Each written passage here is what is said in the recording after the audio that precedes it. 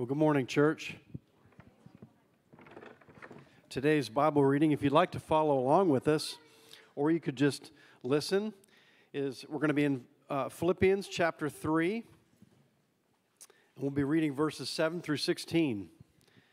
Again, that's Philippians 3, verses 7 through 16. This is Paul speaking. But whatever gain I had, I counted as loss for the sake of Christ. Indeed, I count everything as loss because of the surpassing worth of knowing Christ Jesus, my Lord. For his sake, I have suffered the loss of all things and count them as rubbish, in order that I may gain Christ and be found in him, not having a righteousness of my own that comes from the law, but that which comes through faith in Christ, the righteousness from God that depends on faith, that I may know him and the power of his resurrection, and may share his sufferings, becoming like him in his death, that by any means possible I may attain the resurrection from the dead. Not that I have already obtained this, or am already perfect, but I press on to make it my own, because Christ Jesus has made me his own. Brothers, I do not consider that I have made it my own. But one thing I do, forgetting what lies behind and straining forward to what lies ahead, I press on towards the goal for the prize of the upward call of God in Christ Jesus.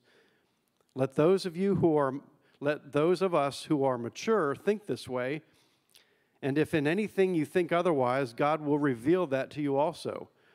Only let us hold true to what we have attained. And I'll briefly read out of Hebrews 12. You don't have to turn there, but it's scripture-affirming scripture. Hebrews 12, verses 1 and 2 say, "Therefore, since we are surrounded by so great a cloud of witnesses, let us lay aside every weight and sin which clings to us so closely, and let us run with endurance the race that is set before us, looking to Jesus, the founder and perfecter of our faith, who for the joy that was set before him endured the cross, despising the shame, and is seated at the right hand of the throne of God." This is the word of the Lord.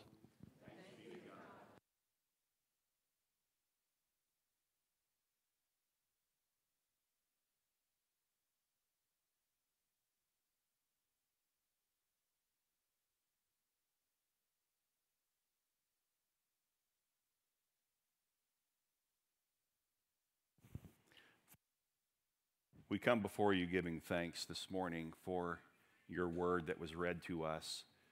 We're so thankful to know that it is by the word of God that we come into the truth, and that we're able to live lives that are not only worthy of the calling that you've given us, but God, we're able to witness to others. We're able to point them to the same Jesus that saved us from our sins. And today, Lord, I pray that we would see that pursuit of you for what it really is. It's vital in the life of a believer. And it brings joy. It brings great joy. And today, may each person here who knows you feel and sense with urgency in their heart a desire to grow, to pursue, to live out this life that you have given us. May they experience your joy that fills life fully. And Lord, those that are unsaved, may they just hear the gospel. And may the gospel transform them from darkness into light, just as so many of us have experienced the same. And we pray it in Jesus' name. Amen. Amen. We're going to get into the text. Before we do, I was just walking and talking to people in the body this morning, and talked to several people who are facing significant issues, physical issues.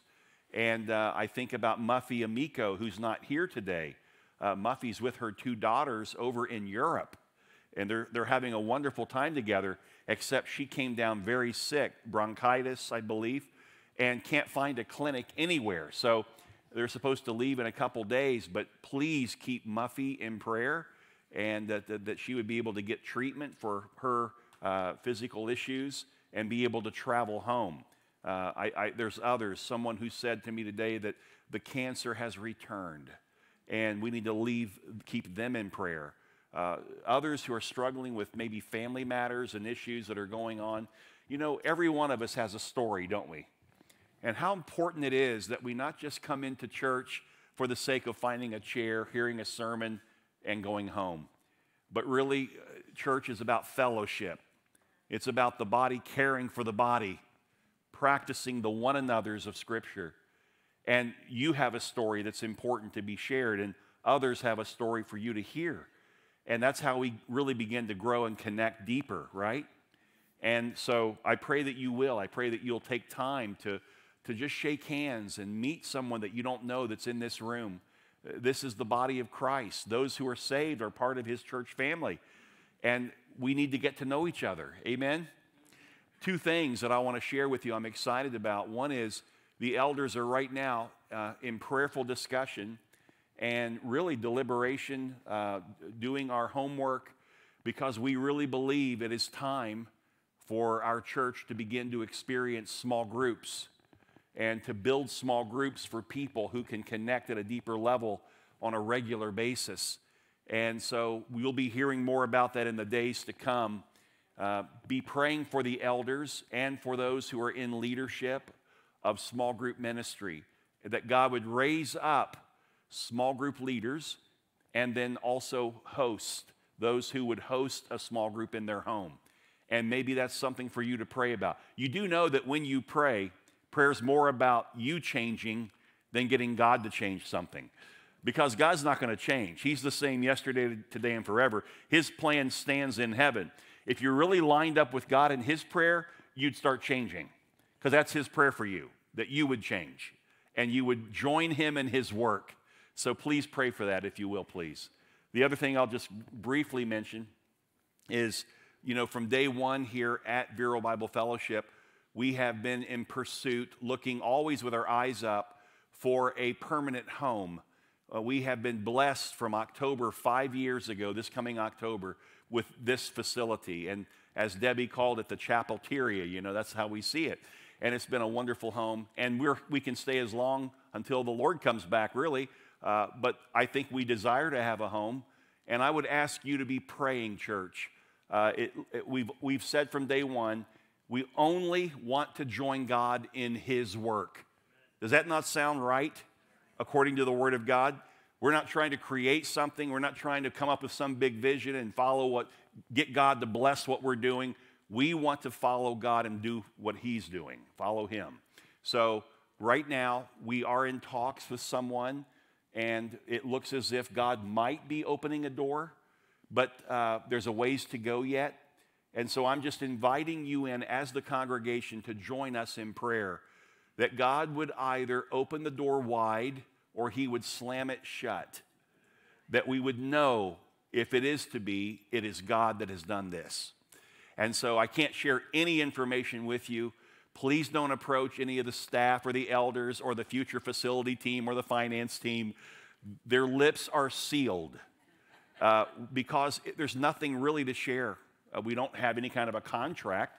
And once we get to that point, you will be informed. In fact, our bylaws say that when we get to a point where the leadership team feels that God is in something, then they are to bring it before the body for a vote. You will have a part to play in this. And so just right now, pray. Pray. Wouldn't that be something to have a church home? Amen. So we'll just let the Lord lead us in that. All right. Well, here we are in our text, and Scott did a wonderful job reading for us. Verse 12 through 16 is our text, but it's built upon something in front of it. And I want to just read for you just a few verses 2 through 6. I want to read 2 through 6, which really sets up why Paul says what he says in verses 12 through 16. So in verse 2, he says, look out for the dogs. And he's not meaning the animal, okay? Look out for the evildoers. Look out for those who mutilate the flesh. These are Jews who are calling Jewish believers back in, and Gentiles, he's calling Gentiles into circumcision of the flesh. They're saying that getting saved by the righteousness of Christ and by the work of Christ on the cross is not enough. You need to be circumcised. And so Paul is addressing this matter because this is the teaching, this false teaching that has come up in the church at Philippi. Verse 3, for we are the circumcision. Okay, so he said, don't follow those who mutilate the flesh, which is physical circumcision. But then he says, but we are, speaking of the believers, we are the circumcision. We have been circumcised spiritually. Christ is in us. Okay? We don't need to do an outward fleshly work in order to be saved. God lives in us through Jesus Christ, through his work in our behalf. Verse 4, though I myself have reason for confidence in the flesh also. I mean, if we're going to talk confidence in the flesh, Paul says, nobody's got more confidence than I should have. And he goes on, he says, if anyone else thinks he has reason for confidence in the flesh, I have more. And here he tells you why. I was circumcised on the 8th day of the people of Israel. Those are the people of God. No other nation can claim that. This was the people of God at that time. Of the tribe of Benjamin, a Hebrew of Hebrews, as to the law, a Pharisee, as to zeal, a persecutor of the church, as to righteousness under the law, blameless. Paul said, hey, I reached the pinnacle of fleshly righteousness. I reached the pinnacle of works righteousness. I mean, my Jewish name is Saul. I was named after King Saul, who was of the tribe of Benjamin, just like me. So he's laying it out there pretty thick and saying, I don't know what you think you've done that would put you in a position for God to just receive you and save you, but I've done more. And I'm here to tell you that with all that I've done, it amounts to nothing compared to the surpassing greatness of knowing Christ Jesus, who went to the cross, bore my sins, paid the full price, and God the Father poured out on him every ounce of anger, justice, and wrath. And Christ died for me. That is the work that I hold on to by faith, not the work of my hands, not the work of my life. This is a wonderful passage, and where we're going today is we're talking about sanctification. Salvation is the first part of the deal, okay? God calls you unto salvation. He brings you out of darkness into his marvelous light. You're saved. But now that you're saved, sanctification begins. And it's the process whereby God, by the Holy Spirit, is conforming you every day after your salvation. Every day, Christian, he is desiring to conform you to the image of Jesus Christ, your Savior. Every day. And some of you are listening, and I remember when I was a kid and I got saved, and I was actually older, and I remember thinking, now that I'm saved, man, I know I'm going to heaven. Hallelujah. Heaven's never the most important point about the gospel. Just know that. The gospel is not about heaven. The gospel is about your sins on this earth being completely forgiven by the work of Christ, and you in turn getting the righteousness of Christ all over you. It's in you. It's a new life. Heaven's just out there in the future. Sanctification is pursuing that new life in Christ that you have now. And I remember as a kid going, okay, I'm saved, but man, I don't know about this life that they want me to live now. I didn't know I signed up for all of that, where I've got to obey God in everything, and I got to stop doing the things I like to do because they're not good things. And you're thinking through all of that. You're going, man, I guess for the rest of my life, now that I'm saved, I'm going to live a boring life. There's nothing to live for anymore. I'm here to tell you that's not the life of sanctification. And we're going to show you by the Word of God that to live a life of sanctification where you're desiring every day for God to do something new in you, and he has things to do in you, to continue to conform you to Jesus, it's not boring. In fact, it's pretty exciting. In fact, when you can understand sanctification as I explain it to you by the Word, hey, I'm going to tell you right now, it's a joy-filled life. You get a little bit of heaven right here on earth. I don't have to think about heaven. I can have a little heaven right now when I live out, flesh out the sanctification. So let's look at this if we can. Paul is making the point that those who are truly saved, you should put no confidence in your works for salvation. I want to start with salvation here, and we'll work into sanctification. Here's why. I truly believe that every time we gather, the gospel needs to be preached. I never want to assume that everybody in this crowd is saved. Everybody here matters. And so listen to what I'm saying here this morning to you. If you're a good person, that is a work righteousness right there. That's your work, that you're good, okay? But your good moral behavior, your good moral standing before men is a death trap in the court of a holy God. It will not stand up. Your moral goodness will not stand up before God. You'd have to be morally perfect from womb to tomb in order to stand before God justified. And there ain't nobody in this room that has gone without sin. Am I right? Every one of us are sinners. Psalm 51:5, listen to what David said. I think David was a pretty good dude in the sense that he had a heart after God. That's what the Bible says about him. But listen to this. David said, behold, I was brought forth in iniquity. I was born in iniquity. And in sin did my mother conceive me. He's not talking about his mother committed sins when she gave birth to him. He's saying, I was born into sin. Why? Because he was born from the seed of Adam, from every other human being. Every human being has sin. If you place your hope in your good moral standing, listen, it won't reap you any more than a murderer. Because a murderer has sinned. You have sinned. And if you don't acknowledge that sin, then you will spend time in hell with a murderer. But you have to acknowledge that you're a sinner. Romans 3:23 says, for all have sinned. How many? It doesn't seem to leave anybody out. I know some of you think you're pretty good people. In fact, you kind of pride yourself in your good works. You pride yourself in your good moral standing before men. I'm telling you that it means nothing in the court of Almighty God. It will not save you. Because Adam sinned, you have sinned. Look at verse 24 in Romans. And are justified by his grace as a gift.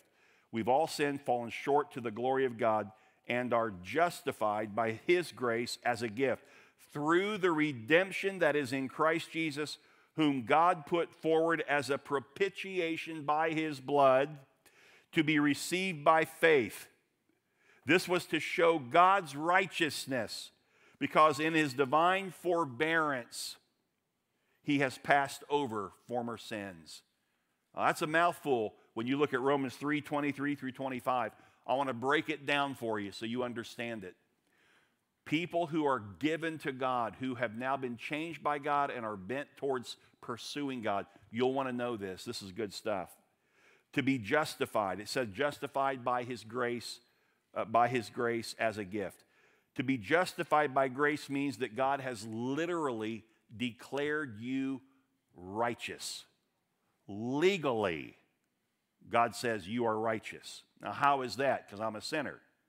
By his own doing, not by your doing. What was his own doing? He sent his son, who is God, to die in your place. You have been pardoned from the guilt and penalty of sin hanging over your head. Justification also means that you have been legally declared righteous. You've been declared righteous by the work of Christ. God has imputed to you the righteousness of his own son, who never sinned, even though he faced the same temptation that you and I face every day. To be justified means that God has imputed to you, the believer, He's given you the righteousness of Jesus. You did nothing for it. First, He has removed your sin. Secondly, He has given you His righteousness. That's an awesome God. Everybody in this room ought to give a shout to God for what He's done for you if you're saved. I'm not a Pentecostal preacher, but sometimes I can't help myself. I get excited when I think about the work of Christ in my life, and I don't apologize for it. God imputed our sin to Christ's account in sacrificial death. Jesus went to the cross. He paid the price. He suffered. He was sacrificed on the cross. And the Jews didn't put Him on the cross, and the Romans didn't put Him on the cross, and Judas didn't put Him on the cross. God the Father put Him on the cross to satisfy God the Father's wrath against sinners. He poured out His judgment on Jesus in my behalf, in your behalf. Wow. Not only has God imputed our sin to Christ on the cross with His sacrificial death, God also imputes Christ's perfect obedience to the law. Jesus fulfilled the law. He's the continuance of the law Himself. Listen to 1 Peter chapter 2, verse 4. 1 Peter 2:4. He Himself bore our sins in His body on the tree, that we might die to sin and live to righteousness. By His wounds we have been healed. When you hear people make the quote, by Jesus' wounds we've been healed, they use that when they're praying for somebody who's physically sick. That's a misunderstanding of the text. You're using it improperly. He was not talking about physical healing. The whole text context around it is sin. You've been healed of sin. By the way, the word heal in the Old Testament means the same as the word deliver.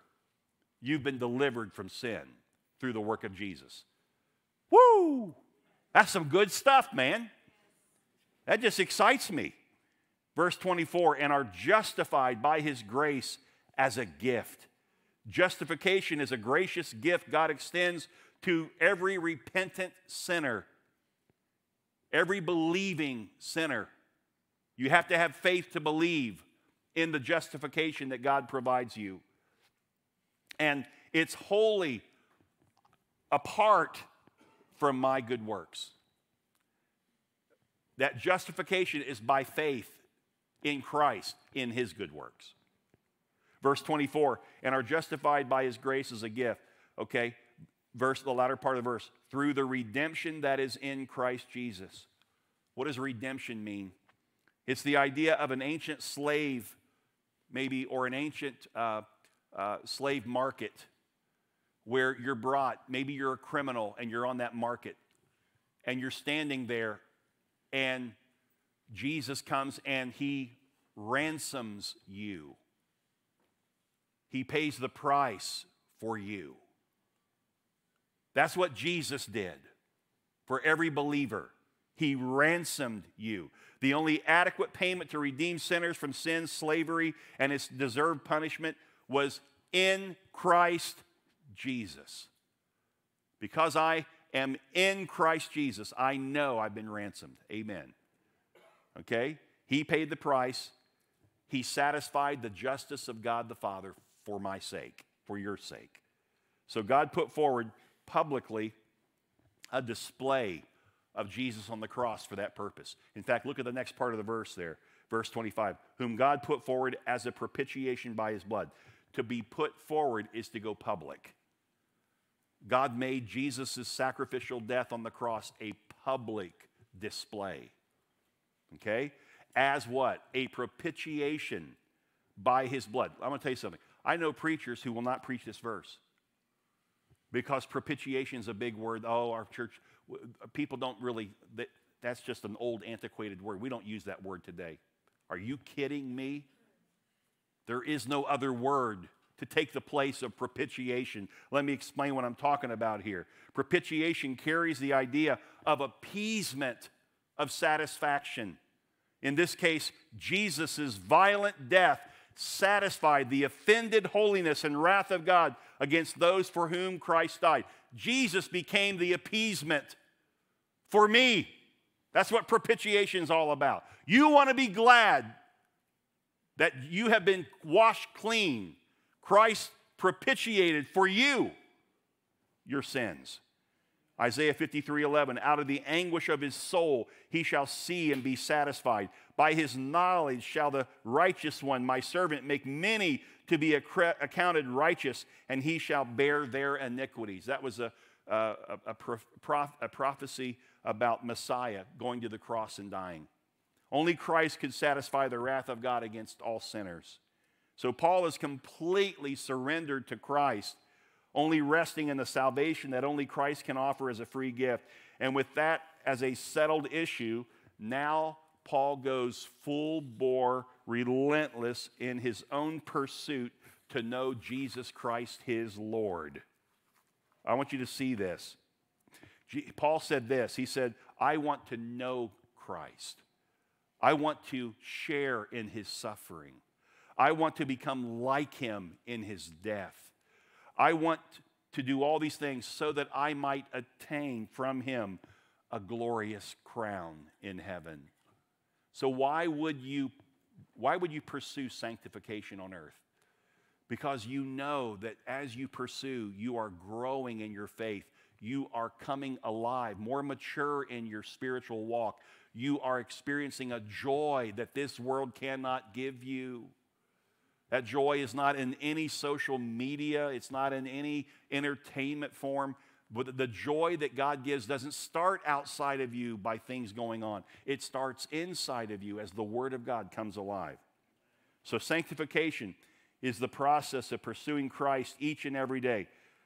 And it's the most incredible thing you can ever do. In fact, I'll say it this way for you. Listen, pursuing a life of sanctification is not saying no to everything. It's saying yes to what really counts. You don't have to say no. Just know what really counts and say yes to that. Amen? That's the Christian life. You need to think of sanctification as experiencing a little bit of heaven right here on this earth. So sanctification is all about three things. Write these down. Three things. First, the Word. Secondly, the Holy Spirit. Thirdly, you. The Word, Holy Spirit, and you. Let's start with the Word. To conform to Christ, you have to know Christ. And to know Christ, you have to know His Word. Don't let anybody fool you in thinking they have the real picture of Jesus. I've met people. I did this one time. Somebody was talking with me, and they were all about the woke cultural thing, you know. And they were saying, well, my Jesus would never. My Jesus, and I was not being belligerent. I was being loving. I never raised my voice. And I said to them, I said, I've never seen your form of Jesus in the Bible.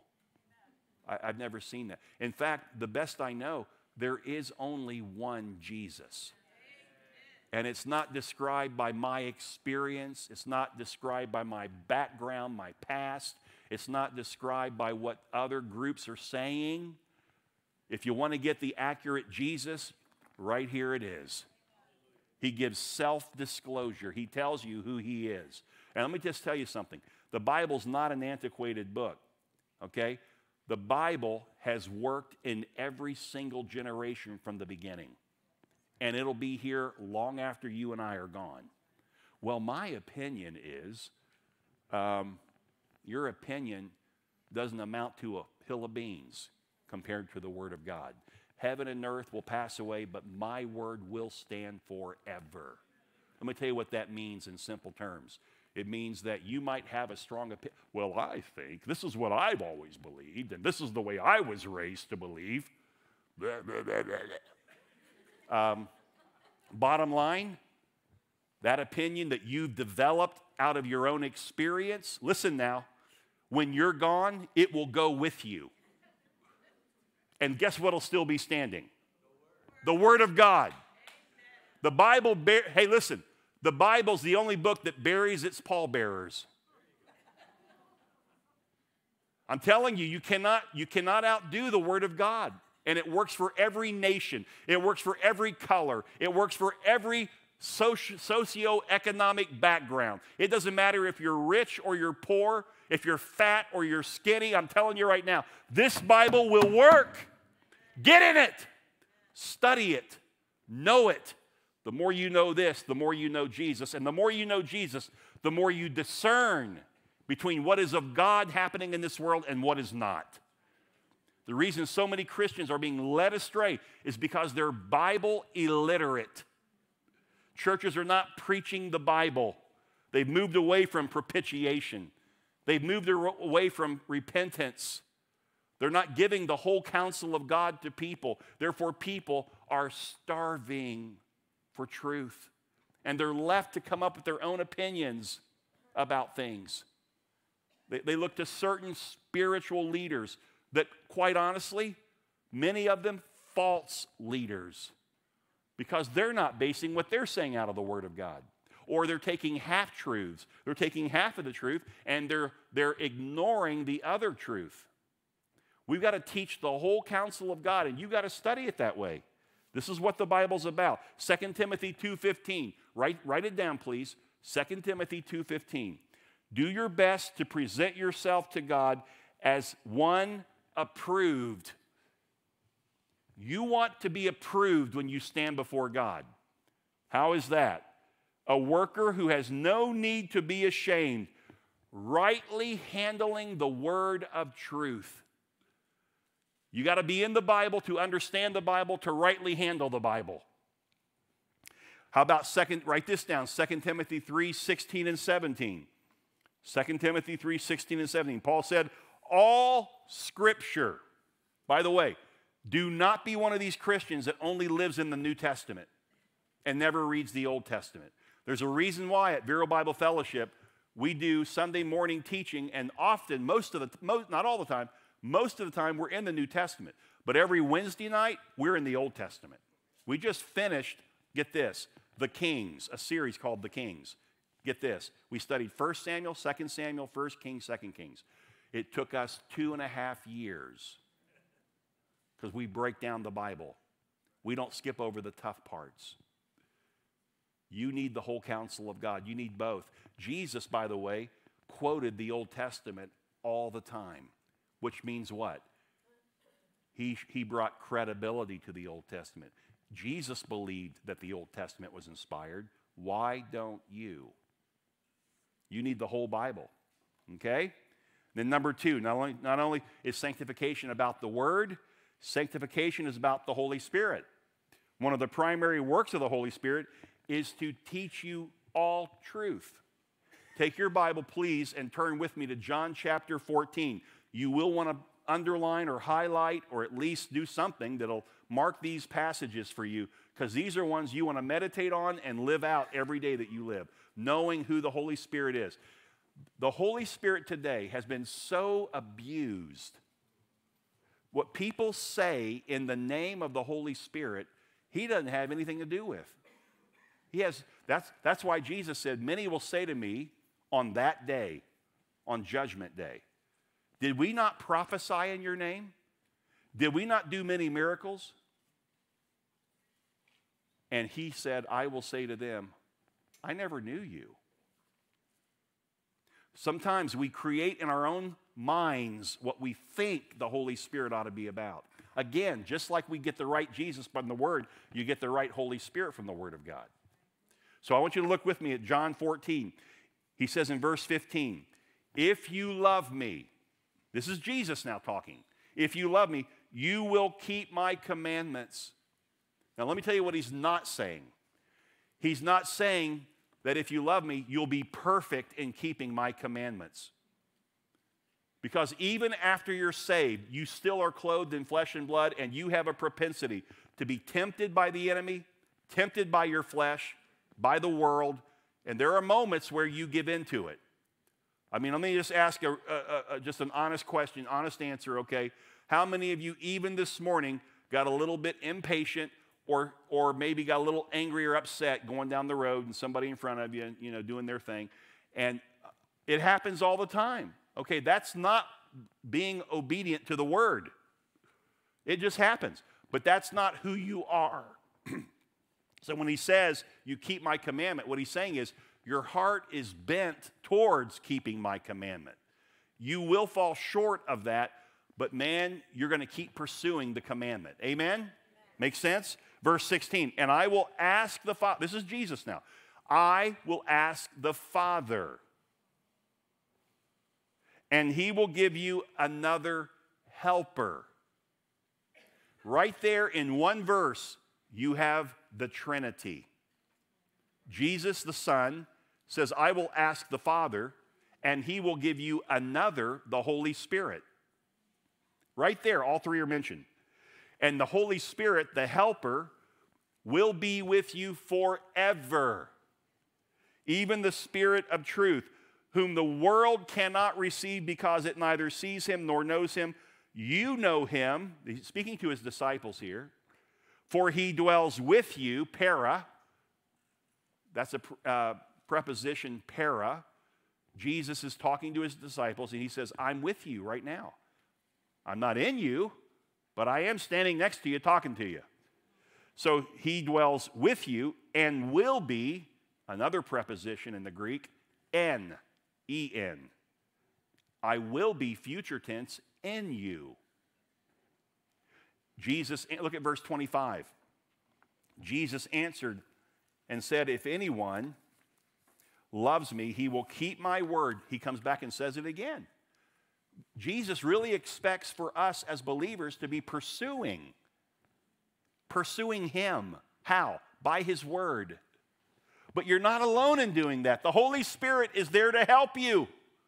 That's why he's in you. In fact, look at this. It says, and my Father will love him, and we will come to him and make our home with him. The scripture says that your body is the temple of the Holy Spirit. He dwells within you. Look at verse 24 here. Whoever does not love me does not keep my words, and the word that you hear is not mine, but the Father's who sent me. These things I have spoken to you while I am with you. But now look at this, verse 26. But the Helper, the Holy Spirit, whom the Father will send in my name. There's the Trinity again. He will teach you all things and bring to your remembrance all that I have said to you.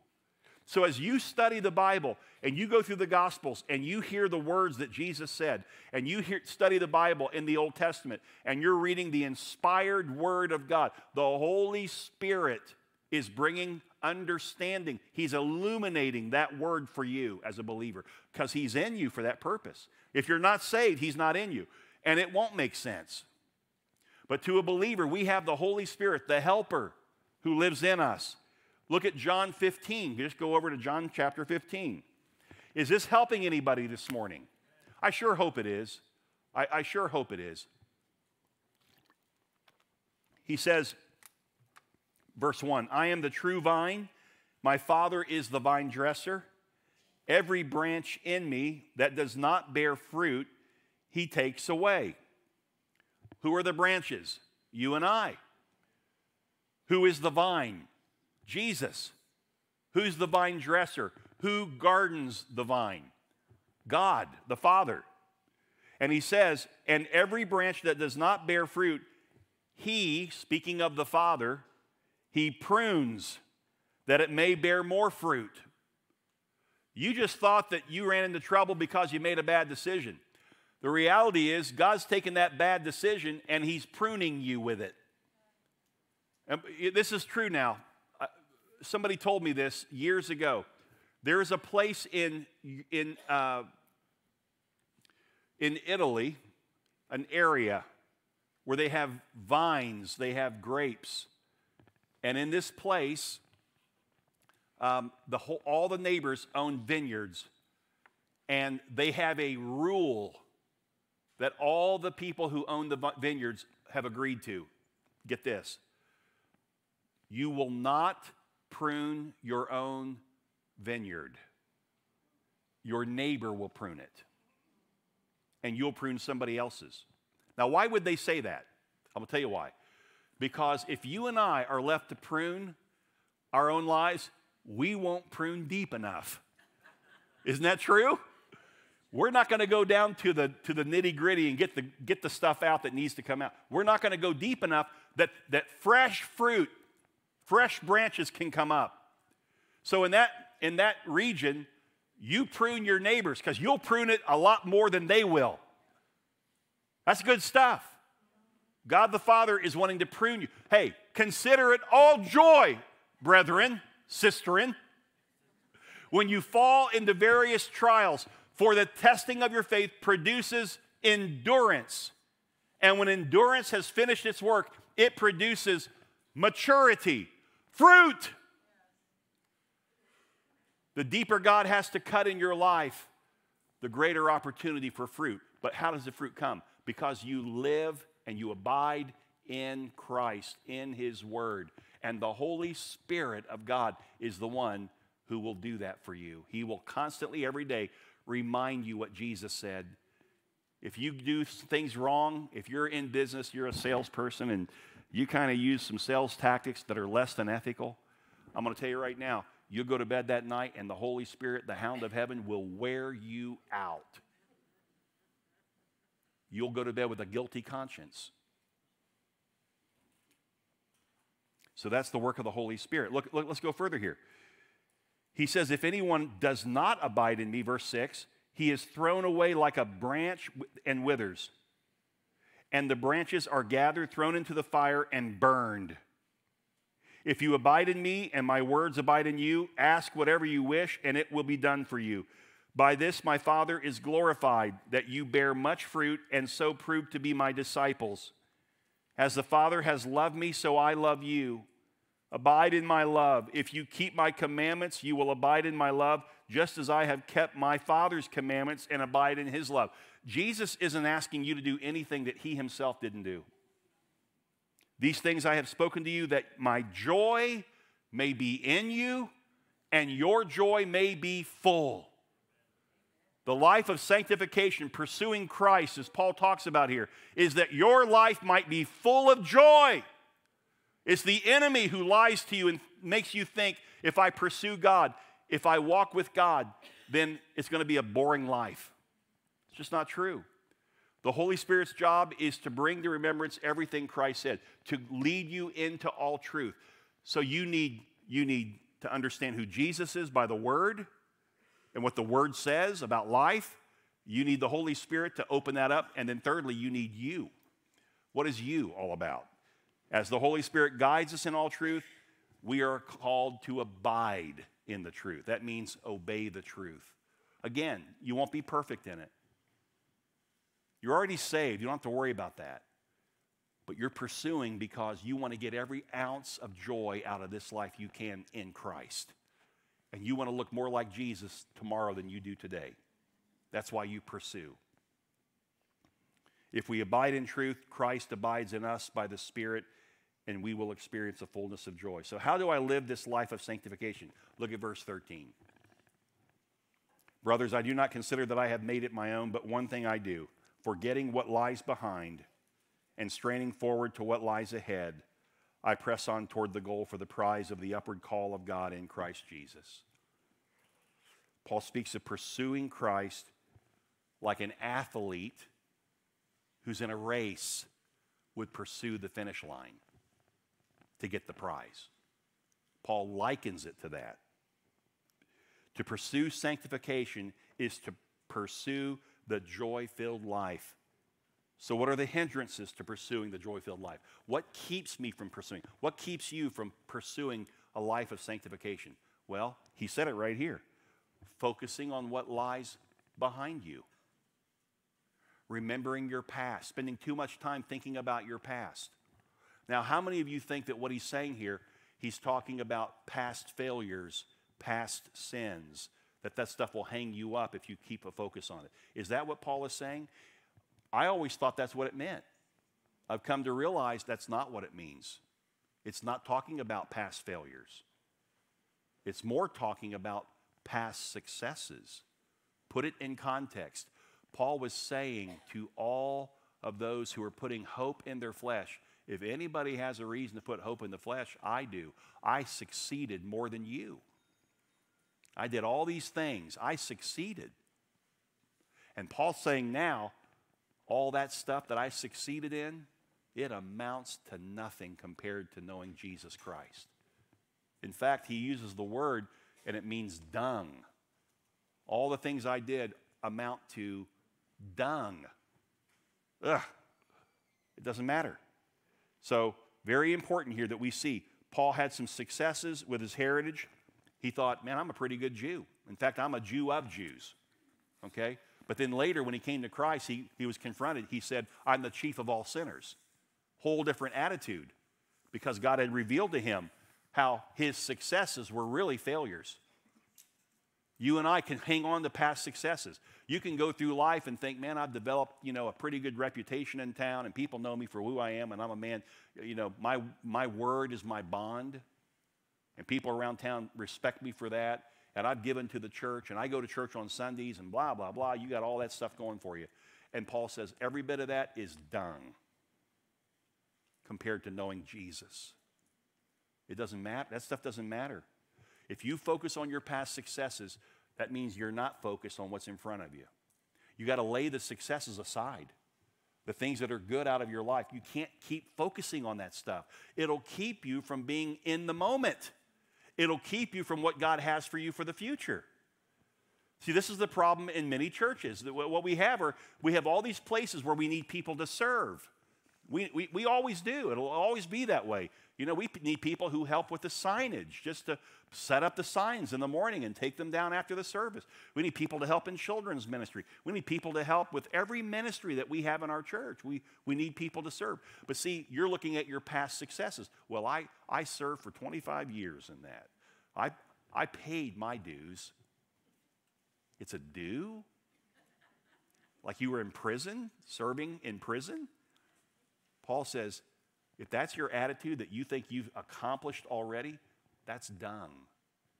It's what you're doing now. It's what you're pursuing right now. Does that make sense, church? Verse 13, but one thing I do, forgetting what lies behind, here he is, and straining forward to what lies ahead. Hebrews 12, 1 and 2, therefore, since we are surrounded by so great a cloud of witnesses, let us lay aside every weight and sin which clings so closely, and let us run with endurance. Lay aside every weight. Now that is talking about past failures.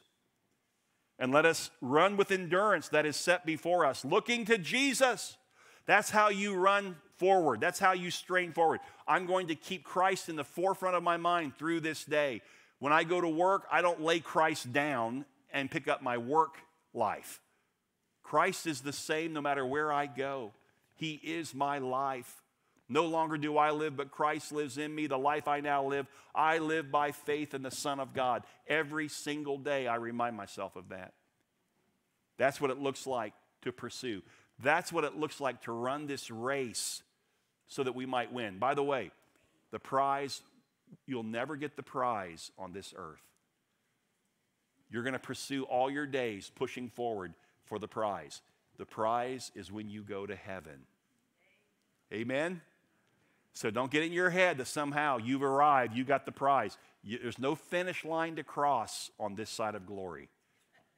You got to keep right on pressing. So what does that mean? I'm going to speak here. This will be tough on some of you. If just letting you know. That means that if you're older, notice how careful I am with that. I didn't give ages. If you're older, you're still in the race until Christ calls you heaven upwards toward heaven. You still got something to give. I was reminded of a woman, an elderly woman. I got to be careful. I'm not going to give her age. She was old, okay? And she was blind. And she wanted a place to serve in her church. She wanted to keep pursuing. And so she called the office and said, could you send me the directory of our church? I would like to have it transcribed into Braille. And every day, with her fingers, she would read the name and the phone number, and she would dial the number, and she would pray for people on the phone. I'm telling you right now, there is a place for you to serve. Every human being in this room. If you're saved, you weren't saved to sit. You were saved to serve. Verse 15, let those of us who are mature think this way. What way? That every day I'm pursuing Jesus. I want the joy-filled life that Jesus can offer me. You have to keep that focus on what lies ahead. Keep your head in the game. This is what makes the difference for those who win the battle and those who fail. You keep straining forward, pushing forward. Verse 16, only let us hold true to what we have attained. So Paul's directive for the Philippian believers was to stay in line with God spiritually and keep progressing in sanctification by the same principles that had brought them to this point in their spiritual growth. Keep on going. Don't rest. If you rest, the enemy will send in false teachers and they will guide you astray. You keep pressing in to know more about Jesus. You keep pressing in to allow the Holy Spirit to continue to do a work in your heart, in your life. There's no greater compliment that a Christian can have than when someone says, without you ever asking, it's not like you're working it to get some kind of, no, that's okay. You don't tell me about that. No, the greatest thing for a Christian is to have somebody say, hey, I've been watching you. You're not the same person. You've been changing. That is the most awesome thought, that God is changing you without you even saying something, and people see it. Pursue. Keep going forward. That's what life is about in Christ. Father, today we thank you for your word. We took time in the beginning to talk about the gospel, to talk about what it means to be saved. There is no salvation apart from repentant sinners confessing their sin before you. I pray that, God, people in this room, those who are saved, those who are unsaved, for the unsaved, that they would come to believe the gospel, what Jesus did for them on the cross, and they would place their faith in him as their Savior, that they would confess their sin, not holding back, and they would repent of their sin. They would turn and go a different direction. And I pray that, Lord, the believers in the room would now take it upon themselves, like the Apostle Paul preached here to the church in Philippi, to pursue, to keep pressing towards sanctification, letting Christ be all that he desires to be in us. And we pray this in Jesus' name. And all God's people said, Amen. God is good. God is good. We have elders and prayer partners who will come and stand across the front. If you need prayer for anything, and several of you spoke to me, feel free to come up. If you'd like to pray maybe in behalf of Muffy or others, come up. They'll join you in prayer, okay? Helen, you'll lead that. Would you do that for us? Maureen's going to lead. If you want to pray for Muffy, come up here and you can join in, and we'll be praying for Muffy, who's over in Europe, okay? And God bless you, church. Make sure you love one another before you leave, and pray for one another, okay? God bless you. And pray for the church right now. Pray for our future.